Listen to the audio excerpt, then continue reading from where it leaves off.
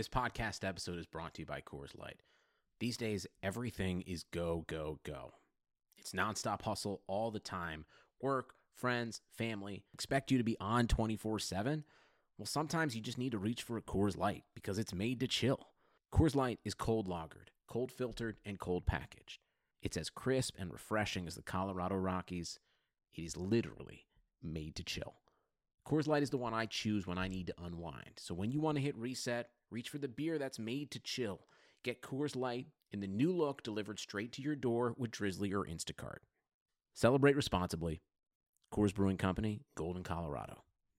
Grocery Outlet Bargain Market is your home for huge savings on name brand products. This week, have a fun and delicious start to your morning with Post Nutter Butter Cereal. 19-ounce boxes are just 99 cents. That's a wow savings of up to 80% versus traditional grocery stores. Also, Star-Kissed Chunk Light Tuna, 5-ounce cans are buy two, get one free. That's a wow savings of up to 64%. Limit 3 free. Offers good through March 12th. Grocery Outlet Bargain Market. Take the bass line out. Go. Let it bump though.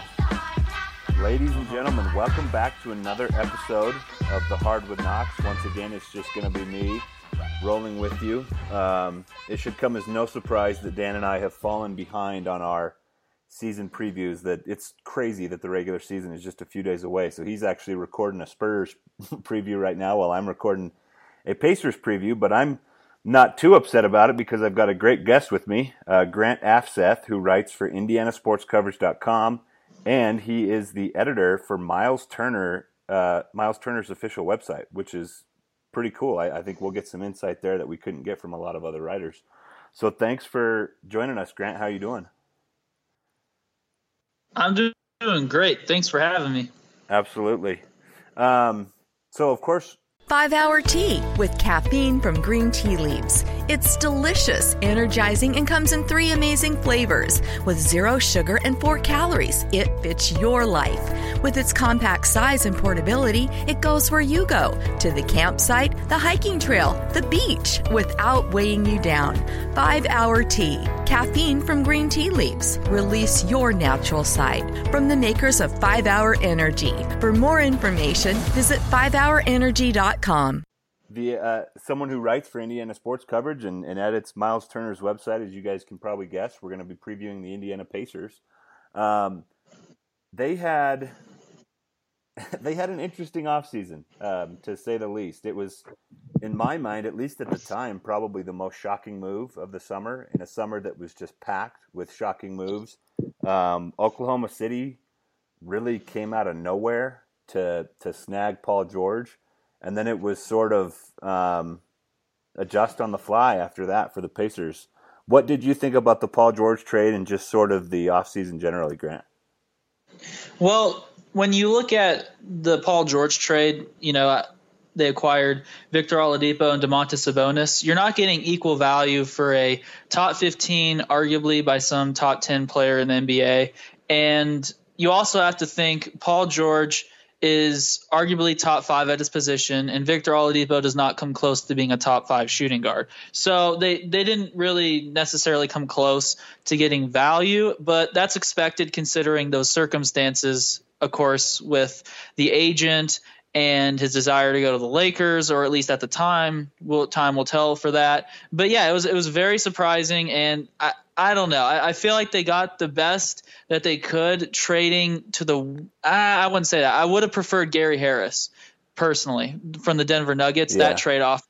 But I overall I think it was a solid package, but it just wasn't like my preference. Yeah, if that Gary Harris deal was on the table, and I've heard that from a bunch of different people. I don't know the specifics about it, but to me that's a guy that has I won't say significantly more upside than Oladipo, but I do think he'll be a little bit better in the long run. But like you said, it was a really weird spot for the Pacers. He clearly wasn't going to come back. He's made it, I think, in certain circles obvious where he wants to go next. I mean, the Lakers have been already slapped on the wrist for tampering with him. So it was a really weird and tough situation for the Pacers. Absolutely. It was a very strange situation, as you were saying, and you can't really do much as a general manager because the team wants to remain competitive, and whether, that's admirable and all, and whether, we have difference of opinion, like from a outside looking in standpoint from the management, they want to be competitive, and you don't want to trade your superstar in the Eastern Conference if you do want to be competitive, because of course you don't want to be lit up by Paul George in a playoff series if you're confident you're going to make it. Yeah. The guy that they did get back, like I said, I do think Gary Harris probably has a little bit more long-term upside.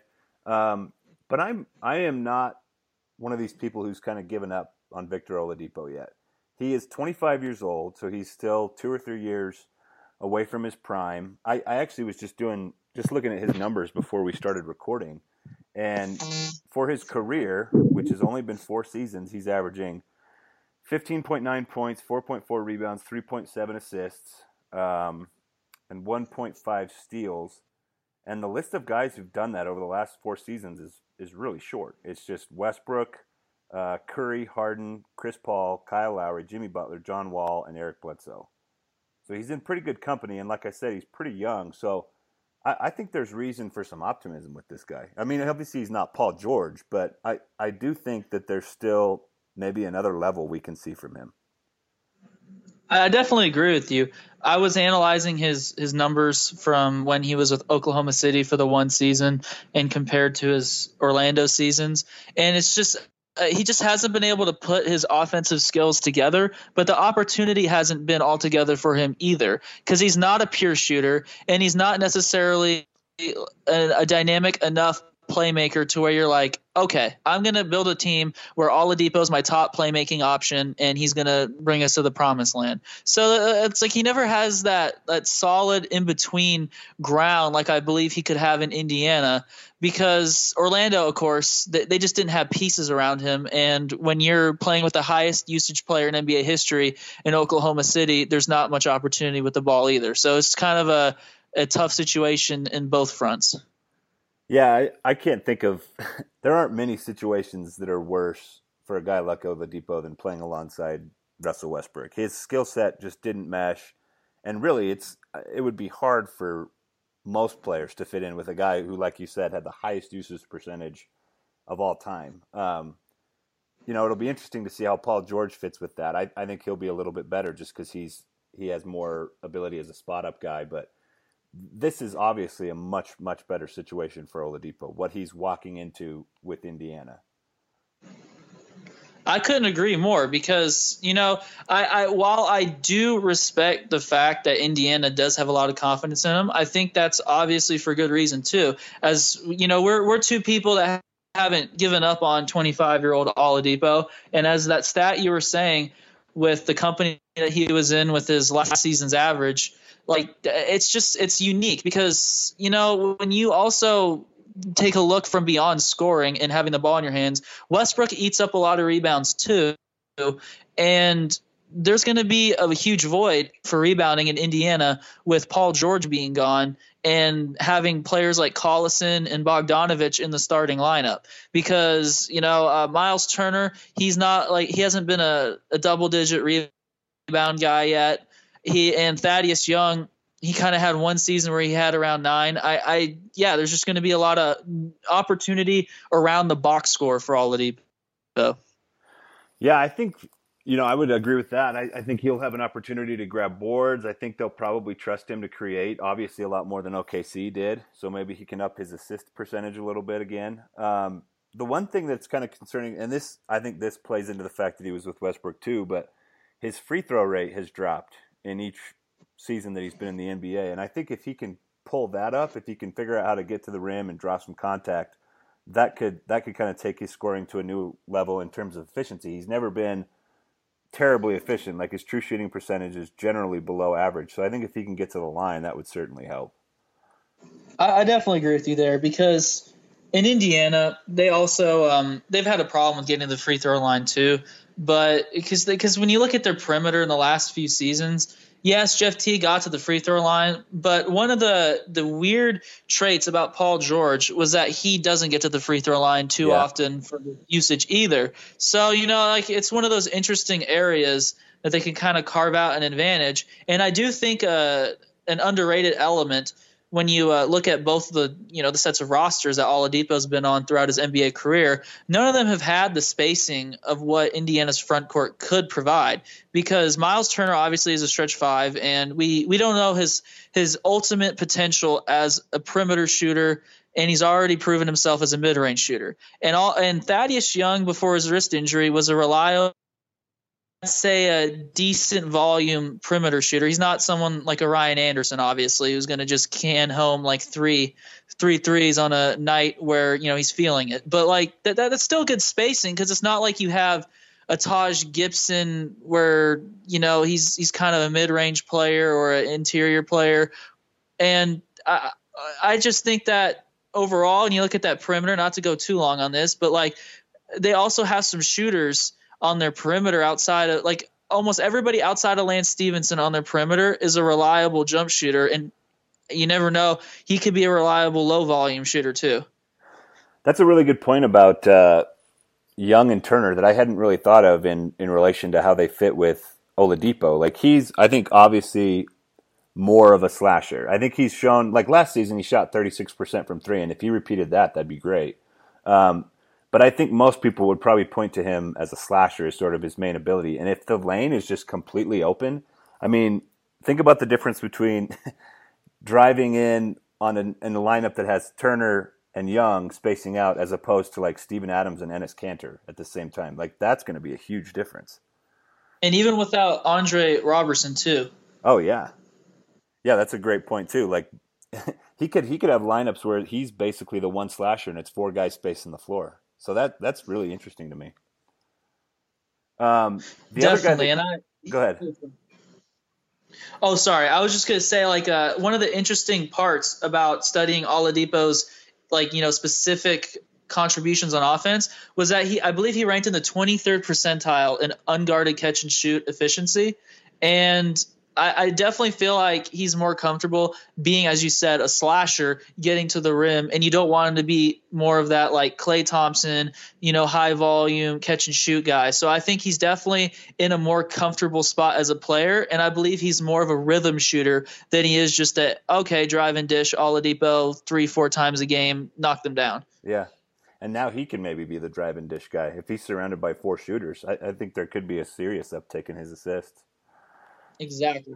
The other guy who came over in that deal was Domantas Sabonis. He started a bunch of games for the Thunder last year. Advanced numbers didn't love him, just like they don't really love many young guys. So my thought on that has always been sort of, for a player's first 2 or 3 years in the league, you can kind of ignore that stuff and look more for just sort of what flashes you see from the guy while he's on the floor. And it sounds to me, I mean, you would know this better than I would, obviously, but it sounds to me like the front office and the coaching staff is pretty high on what this guy might be able to provide too. They're very high on him. And that's something they've been mentioning a lot too in their press conferences earlier in the offseason. Obviously in the introductory press conference, everyone's confident in everybody. Yeah. But, he's been a frequent name when during media day and all these other, press moments where players are asked who's been impressing you. Miles Turner mentioned Sabonis. Lance Stevenson mentioned Sabonis. Like, a lot of people mentioned Sabonis. And during the preseason, of course, it's preseason, but you still get to see some flashes. He's shown to be a pretty good rebounder, whether it's in traffic or tracking down boards. And I think he kind of has a unique ability to possibly have that foot speed to keep up with some stretch fours, but also to have the size to back them down on the other end of the court, in addition to having shown potential as a jump shooter himself. So those are the type of unique big men that you want to create those nuanced advantages. And having a stretch five like Miles Turner to maybe be his eventual front court partner, he can go inside like he did at Gonzaga when he almost posted up, I believe it was like 49% of the time of his offensive possessions. It was ridiculous. So like he was in a role last year that was completely opposite from what he was at Gonzaga, going from a heavy post up center to being a high volume stretch for a Russell Westbrook type freight train. Is the game just so much faster? It's a crazy adjustment. Yeah, that's about all I ever saw him do in OKC was just space out to about 15, 16 feet off of a Westbrook drive and shoot those mid-range shots. So it would be nice to see him to be able to get back into his comfort zone a little bit. You kind of led into my next question on him. Do you think he profiles – so it sounds like you think he's kind of the eventual 4 for this team. I thought there might be a chance he'd be a backup 5 to Turner as well. Is there any of that, or is he sort of slotted in as a 4 already? Right now, he's slotted in as the backup 5. I believe he has possibly, depending on what TJ Leaf can provide, as a pro in the first few seasons of his career, I could see him being starting Sabonis at the 4 and then playing minutes at the 5 throughout games when Turner's off the floor. Okay, that's kind of what I thought too. I thought, a backup 5 right now, and that complicates. Well, maybe it doesn't complicate things with Al Jefferson because he's kind of towards the end of his career anyway. But is that a guy that'll see minutes in that front court rotation? They said that Al Jefferson will play on an as-needed basis, and he's the 3rd center. So I don't think he's in their everyday rotation. Okay, that makes sense. The other new addition this summer, since we're kind of going down that path, was obviously TJ Leaf, first-round draft pick. His numbers were just off the charts at UCLA, and a lot of people pointed to the fact that he played with Lonzo Ball and got a ton of easy shots because of that. But, he was right there with lottery picks like Lauri Markkanen in terms of just the raw numbers that he put up at UCLA. And again, this is kind of a crowded front court. Like we've already mentioned, Al Jefferson is basically on the outs right now. What kind of a role can TJ Leaf have in his first season? I think he could provide some, as we were saying, stretch 4 backup minutes behind Thaddeus Young.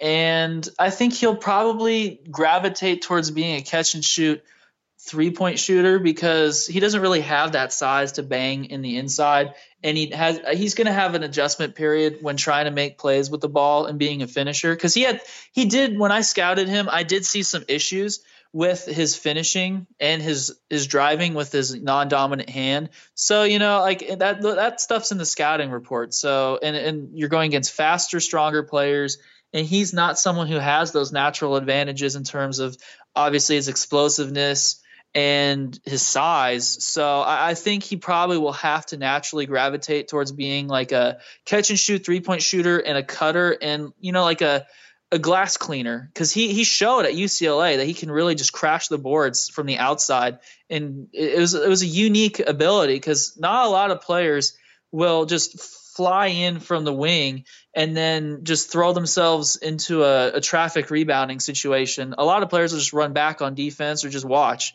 So I think that's just doing dirty work when he can is and knocking down threes is his role probably. Well, that's interesting because it sounds like the 4 guys who are going to play in the front court are Young, Leaf, Turner, and Sabonis, and all 4 of those guys can, potentially stretch it out to the 3-point line. Some of them already do. Yes, exactly. I agree with you there because Sabonis, his numbers, none of his numbers are very favorable at all. Like raw numbers, advanced numbers, anything's not favorable for him for what he did last year. But if you watch him, he has a smooth stroke and he has shown the potential to knock down 3-point shots. I feel like a lower volume would do him wonders. So, yeah, I definitely agree with you there. Another interesting player that we haven't mentioned is Ike Anigbogu. I probably butchered his last name, but I could see him also. Yeah. I could also see him getting some backup 5 minutes eventually if Sabonis becomes. We're playing probably mental gymnastics at this point, or Tetris. But Sabonis could play quite a bit of minutes at the 4 with TJ Leaf being a backup and Ike getting minutes at the 5, some minutes. He's more of Anigbogu's more of a roller crash the dive to the rim type of guy, right? Or am I remembering him wrong? He's another UCLA guy. Oh yes, he's a very raw. I believe he was the youngest player in the draft with the second longest wingspan. And yeah, his skill set is basically bang down low, grab boards, play defense, and he did show some pretty interesting ability to guard perimeter players. So he's a unique player to watch as he gets older and acclimates to the league. Yeah, I mean he's probably a couple years away, but that could be like a nice change of pace option. I mean, you have all these floor spacers in the front court. If you could go to a guy who's a rim roller for 5 or 10 minutes and maybe open things up for those shooters a little bit more, that would be an interesting sort of change up that they could throw at people. I definitely agree with you there, because you never know when matchups will have you face like of course, this isn't really like an exact example, but like a Dwight Howard type guy who just pushes you around and is bigger than Turner. And yeah, I think he could be, because he's already huge. He's like 6'10", 250 as an 18-year-old. Oh, wow. And you said the second longest wingspan in the draft, right? Yeah. Yeah, I remember hearing about his physicals, so I think that's somebody that we can definitely keep our eye on for the next couple of years. Another departure, we touched on Paul George. The Pacers also lost their starting point guard, Jeff Teague. And while, I mean, the numbers will say that he is comfortably better than Darren Collison was last year, I don't feel like it's like Indiana's fallen off a cliff here. I feel like they recovered fairly well by picking Darren Collison back up. Yeah, I could see your point too. I think I agree with you, because in what you lose, the small amount that you lose as a pick and roll ball handler based off their efficiency metrics last season, Darren Collison definitely makes up for it with his catch and shoot ability. And you want to take and alleviate pressure off of your young guys like, Miles Turner and Victor Oladipo, who you want to be your offensive focal points one day. You don't want to just temporarily have a Jeff Teague who is going to take some ISO and pick and roll possessions away from Victor Oladipo and some post-ups and ISOs and all that, good stuff from Miles Turner too. So I do think it was a good idea, and I don't think their defense is far off from each other either. And overall, when you think about it, it just kind of seems like a cleaner fit if you do truly want to make Victor and Miles focal points. Yeah, especially with Oladipo, like if they're going to make him into more of a combo guard or even closer to a point guard, somebody who's more of a catch and shoot threat makes way more sense for him. If he's running pick and rolls with Turner, and he's flanked by Bogdanovich on one wing and Collison on the other, that makes a lot more sense to me. I definitely agree with you there, because Jeff Teague also, I feel like, is one of those rhythm shooters. He's not a pure shooter, as we all know, and you can't have a bunch of rhythm shooters. So I do like that move. They also added, sticking with the point guard, they got Corey Joseph too, which I thought was kind of a sneaky good move. Maybe it wasn't sneaky in Indiana, but I think he's been one of the game's better backup point guards for a couple of years now. He's been really solid behind Kyle Lowry in Toronto. He was really good for the Spurs before that. I think there might even be times when Indiana fans might be clamoring for him to start. I think he's that good, especially defensively. I honestly, when I went on a few podcasts earlier in the summer, my inclination was to have Corey Joseph start. And that was admittedly before I went into, deeper analysis of their numbers. But I do feel like for now that Collison probably is that guy, because he's a better pick and roll ball handler and a more dynamic offensive player. But if you truly, not to like talk about other players when we should be talking about Corey Joseph too much, but if you just want that lower usage guy who does have more size out on the perimeter like Joseph around Victor Oladipo, if he does truly show those signs that you want him to show, then I feel like I definitely would go with that. I think it truly depends on how Victor Oladipo does. But I definitely like what Joseph brings to the game, because he's someone who'll make the right plays. He's a capable threat in all forms of offense. He's not excellent in any one area. He's basically your ideal backup point guard. But if you need him to start alongside budding star, if that's what he truly becomes, like in Oladipo, then I think that's a good fit, similar to how George Hill fit along with the other, perimeter players in Indiana, like Paul George and Lance Stevenson back in their day. Yeah, and I think generally speaking, Oladipo's reputation or his potential as a defender has sort of outweighed what he's actually done defensively. But I do think the potential of a Joseph Oladipo pairing could be really, really good defensively. Like, they could lock down opposing backcourts. I really agree with you. I also agree with your thought about, his reputation not necessarily being upheld in his execution, because when you look at his advanced numbers, of course, it's not pretty for his defense. And I did watch a lot of his clips, and I feel like he just needs discipline.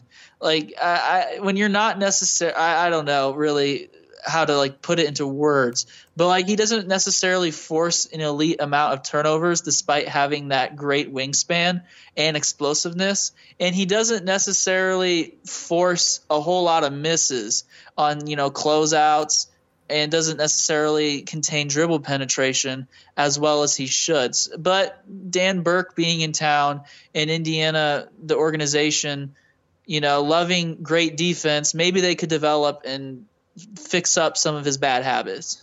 That was my next question, actually, is do you think that the Indiana coaching staff is the one that can kind of get him on the right track defensively? I think if they're not, I just don't know where he would go to do it. But I'm confident in Indiana's ability to develop defense. So I'll go with a yes on that one. And McMillan has he's taken his fair share of criticism, but he's had some pretty strong defensive teams over the course of his career. So I think I would agree with you on that too. We've kind of hammered out the backcourt. The only guy that we haven't really touched on, at least I'm just looking at Roto World's depth chart. I think this is a guy that could probably spend a lot of time at the 3 as well, but a Pacers legend in my mind, Lance Stevenson. Absolutely. What is this guy going to provide this season? I think he is probably one of those, if you go into Google and type Swiss Army knife images, he's probably going to be there for this year. He is truly going to be in a strange role, but his base role will be that 6-man, run the offense, make plays for us as our initial creator. And that's the role you want Lance Stevenson. Of course, if you have Lance Stevenson and you believe in Lance, that's the role you want him to be in, because you don't want him, as he's had a bad season in Charlotte and in those other stops, he's not someone you want spotting up a lot. And having those pieces that he'll have around him, with a Glenn Robinson III being healthy, a front court, that can space the floor, and Corey Joseph being a low usage guard who's also a capable floor spacer, that sounds pretty darn good to me.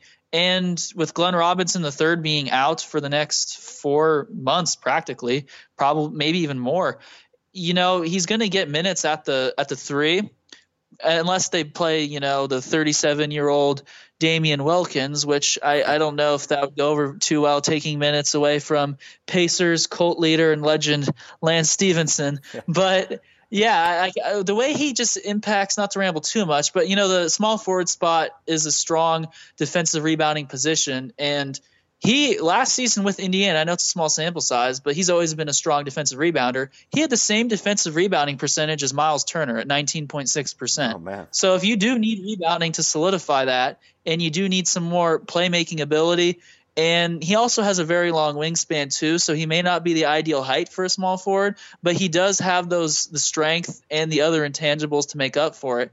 I could see him being someone that could possibly earn a bigger role, or at least play, more at small forward throughout the season. And that's an interesting lineup if Oladipo can kind of rehab his unguarded catch and shoot ability.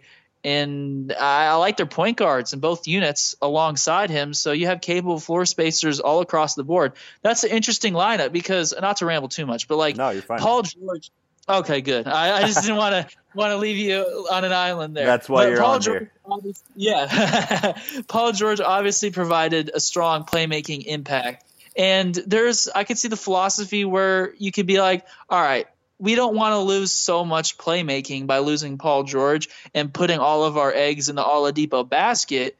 So why not have almost two playmakers with a Stevenson and an Oladipo?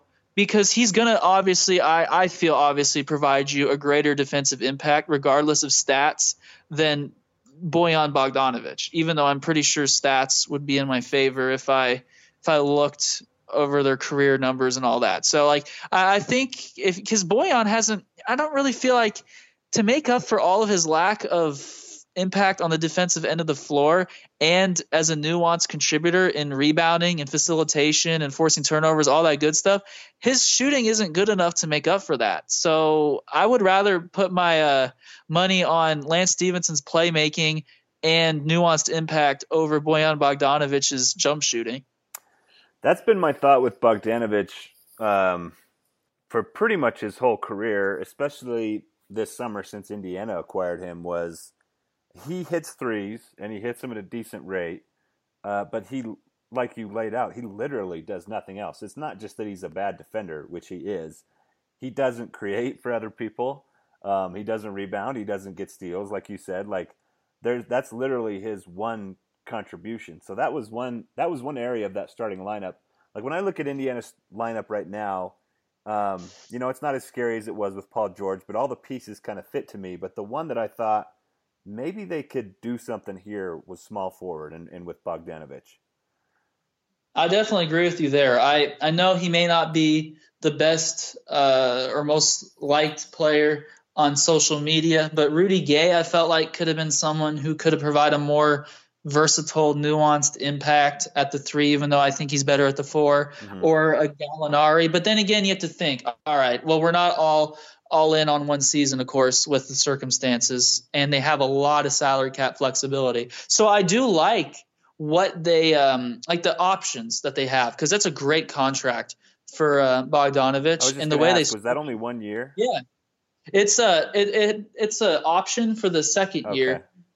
No, not option. It's non-fully guaranteed, where only $2 million. It's either $2 million or $2.25 million is only guaranteed. But he's on the books for $10 total million, so you can use it as a trade chip to, you don't have to package a higher salary to entice a team to take him, because some teams will want shooters, as you know, and you could just throw in another more enticing piece and maybe just get someone like Zach Lowe pointed out by taking, maybe a flyer on a Brandon Ingram or a Justice Winslow. Of course, not saying it's a possibility or anything, but just those ideas are along the right path, because we both agree they need a better small forward, or unless you believe that Glenn Robinson III can take the next step. But I would want to be patient with his development, because he's been a late bloomer and he's coming off an injury, even though he does have the intangibles to be, I believe, a strong small forward.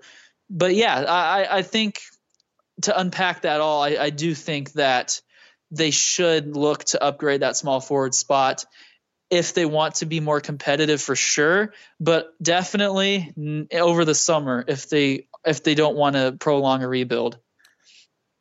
That's a good point. I think like you said, teams want shooting, and there's going to be a point maybe around the trade deadline where some contenders like, well, we could take a flyer on this guy and just play him like 10 or 15 minutes, where for us it's not going to matter that he can't do all that other stuff. For us, all he needs to do is shoot threes. So I do think some team could come after him.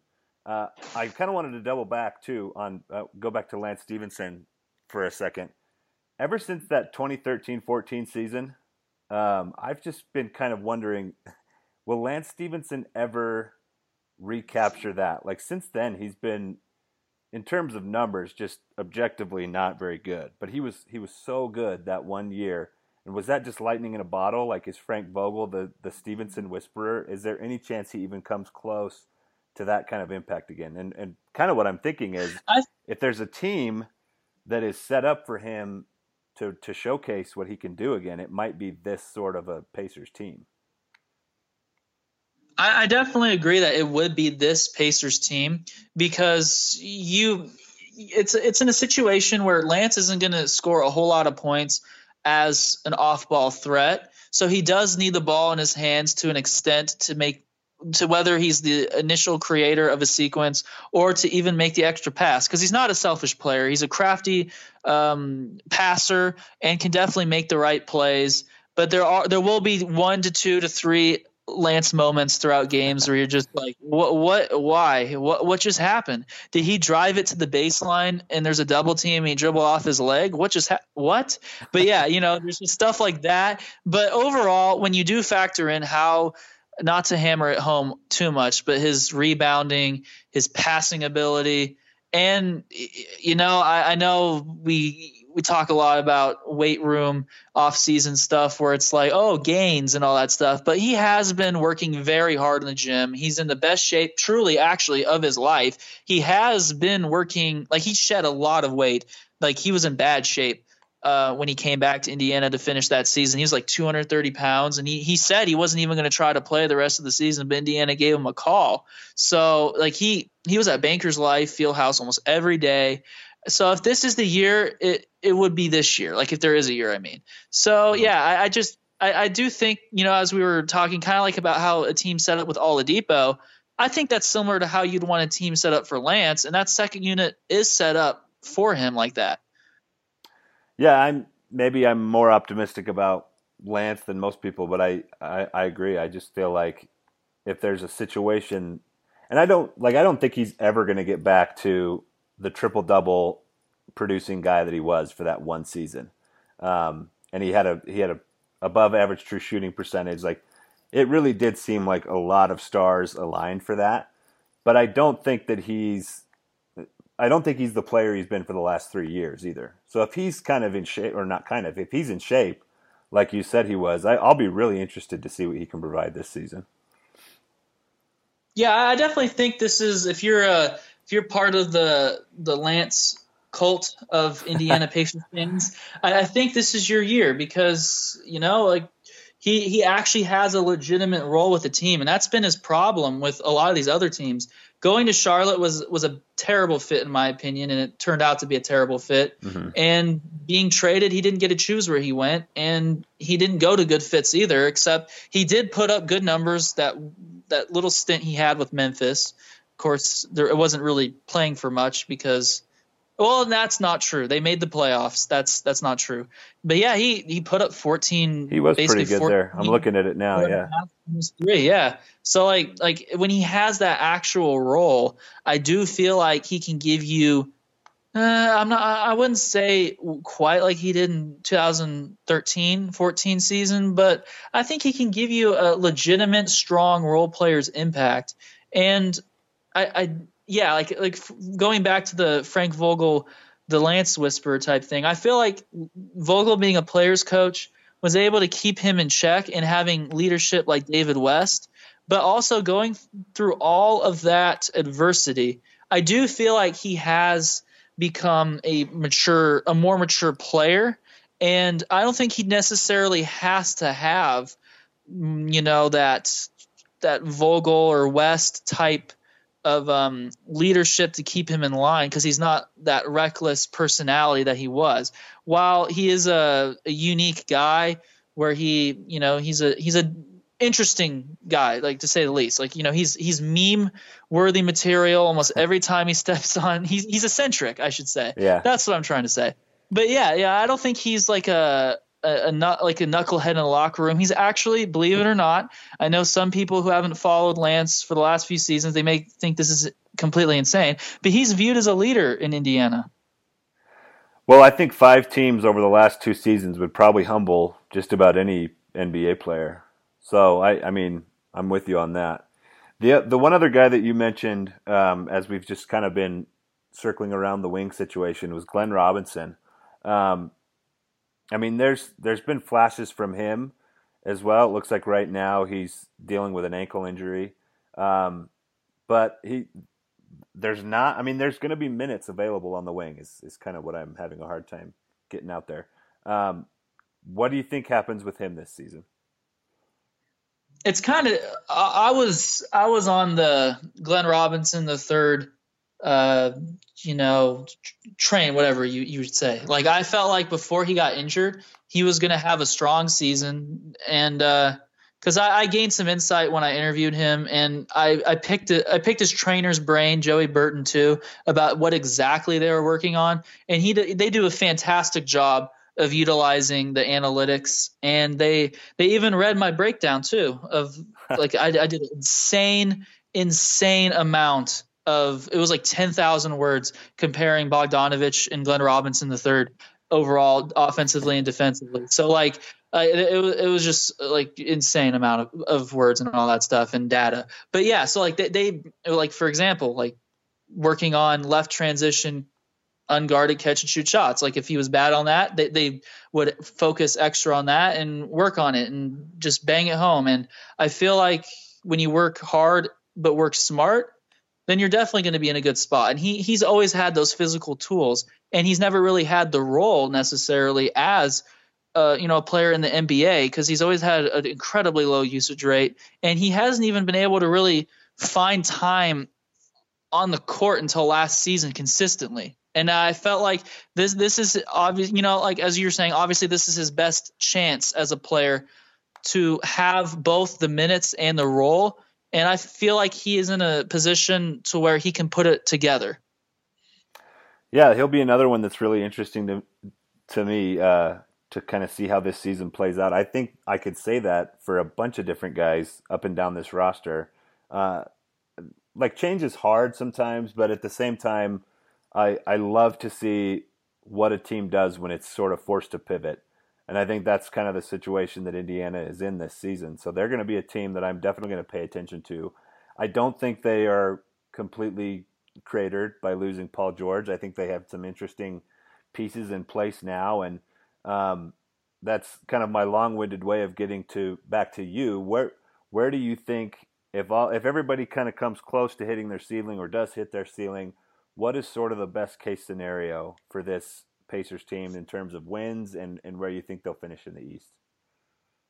Well, I think if everyone kind of does, as you were saying, reaches that near that ceiling, I do think a very low playoff spot could be, it's just tough because there are some better teams in the East, obviously, speaking with regards to the Clevelands, Bostons, and, now probably Phillies if Joel Embiid can stay healthy, and same with Ben Simmons. But like, I think Miles Turner and Victor Oladipo have pretty high potential as a player, and then those other role players, they haven't really been able to prove much, but they do have some pretty interesting ceilings as well. So when you have all of those guys kind of hitting close to full throttle, yeah, I could see that 8 to 10 range. I feel like they're a weird team where they have a low floor but an interesting ceiling, if that makes sense. Because if it doesn't all align and Miles Turner struggles, Victor Oladipo struggles, and it just all crumbles at that point. And that's quite possible. We don't know yet.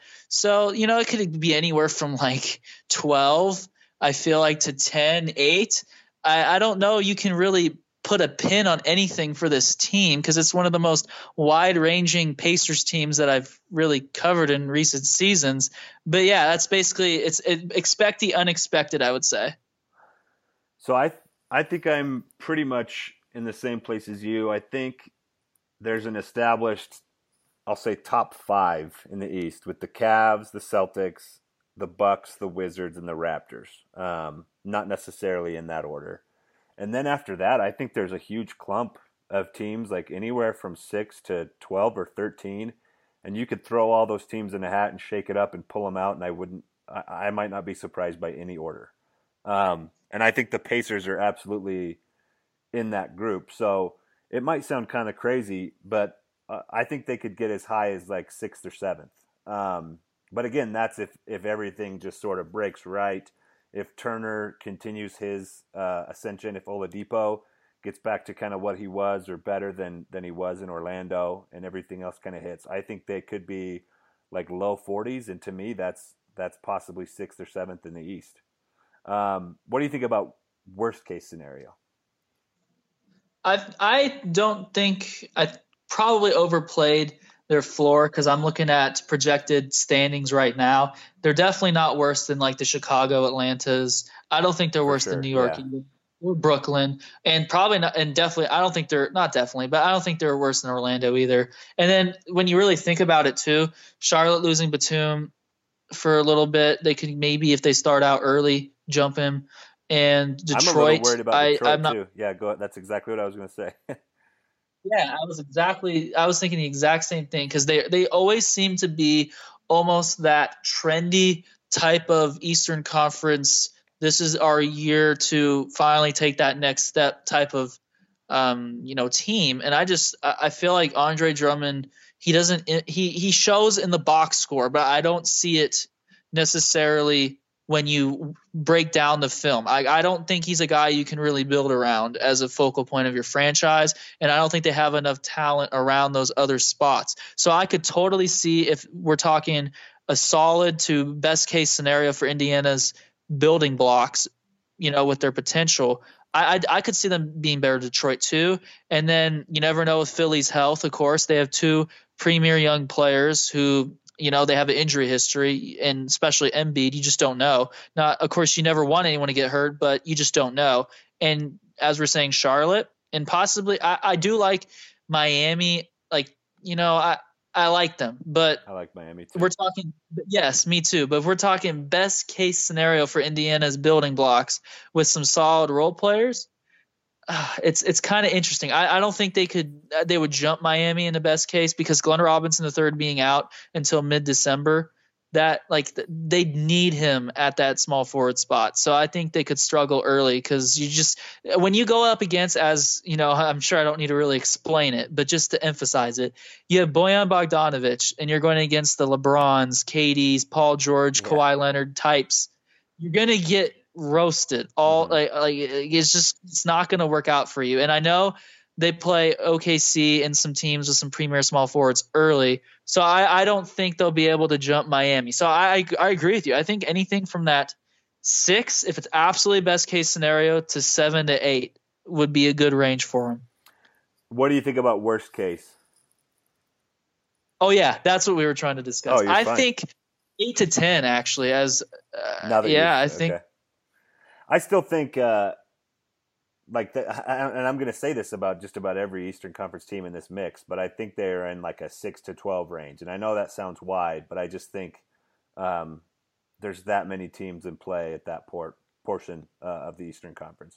I think they're definitively better than the Hawks and Bulls, most likely better than some of the other teams you mentioned, like the Nets and the Magic and probably the Knicks, but I can't say for sure about those other ones. So I think it's maybe like a 6 to 12, 6 to 13 type of a situation. Actually, I think that's perfect. I completely agree with that.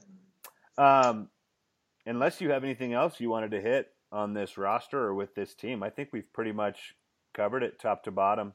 Can you tell the listeners again, Grant, where they can find you on Twitter and around the internet?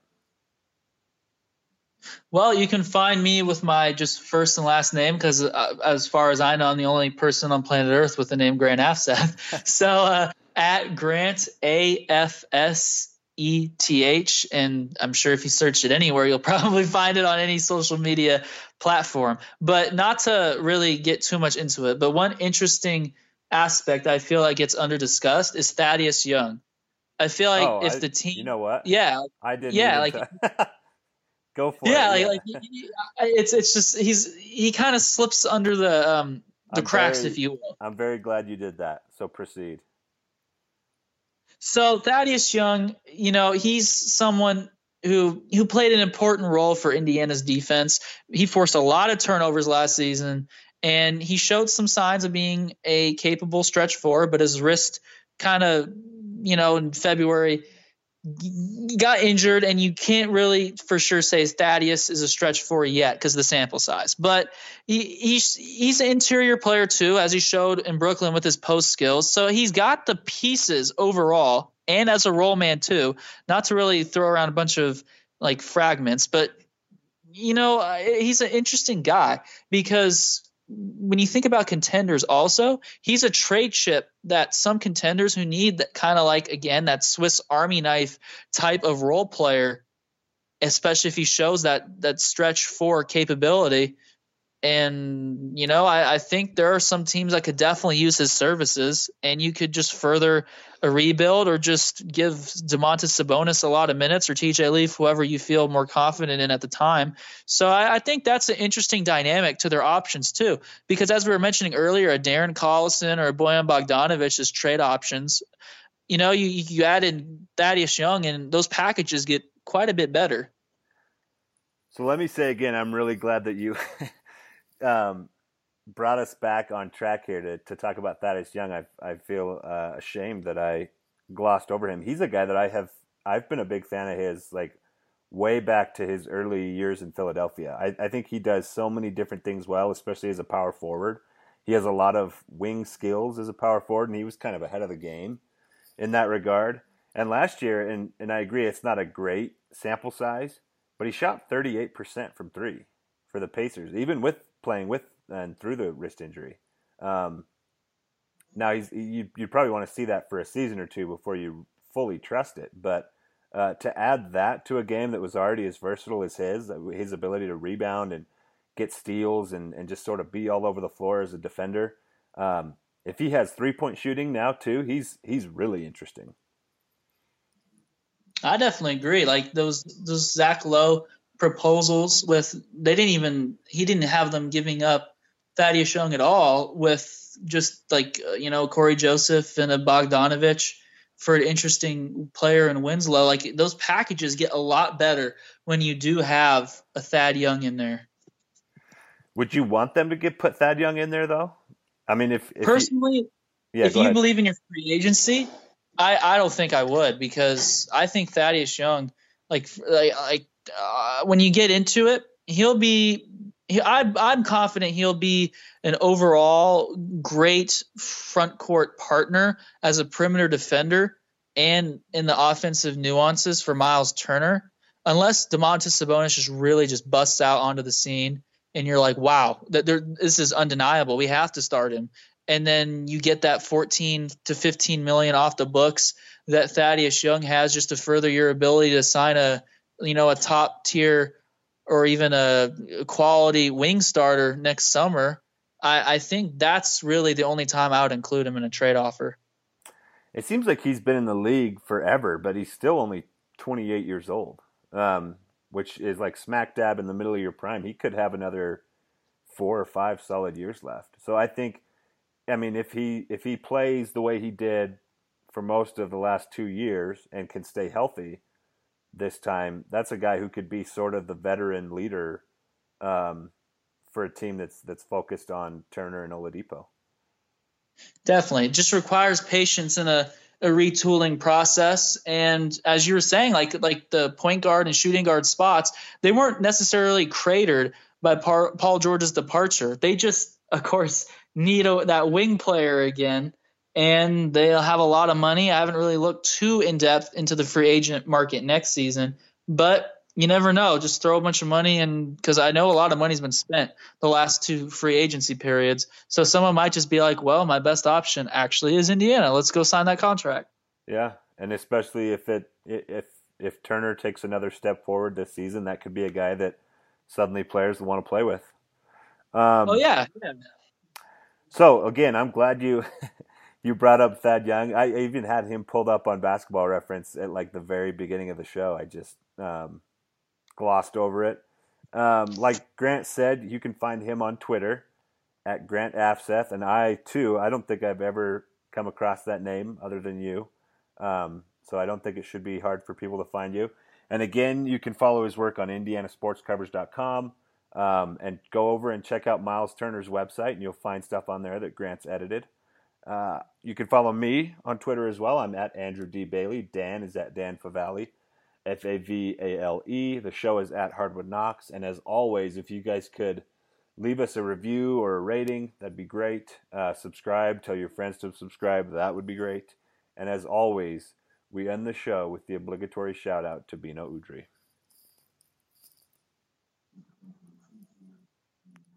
Let's say you just bought a house. Bad news is, you're one step closer to becoming your parents. You'll proudly mow the lawn. Ask if anybody noticed you mowed the lawn. tell people to stay off the lawn, compare it to your neighbor's lawn, and complain about having to mow the lawn again. Good news is, it's easy to bundle home and auto through Progressive and save on your car insurance, which, of course, will go right into the lawn. Progressive Casualty Insurance Company, affiliates, and other insurers. Discount not available in all states or situations. 5-Hour Tea with caffeine from green tea leaves. It's delicious, energizing, and comes in 3 amazing flavors with 0 sugar and 4 calories. It fits your life. With its compact size and portability, it goes where you go, to the campsite, the hiking trail, the beach, without weighing you down.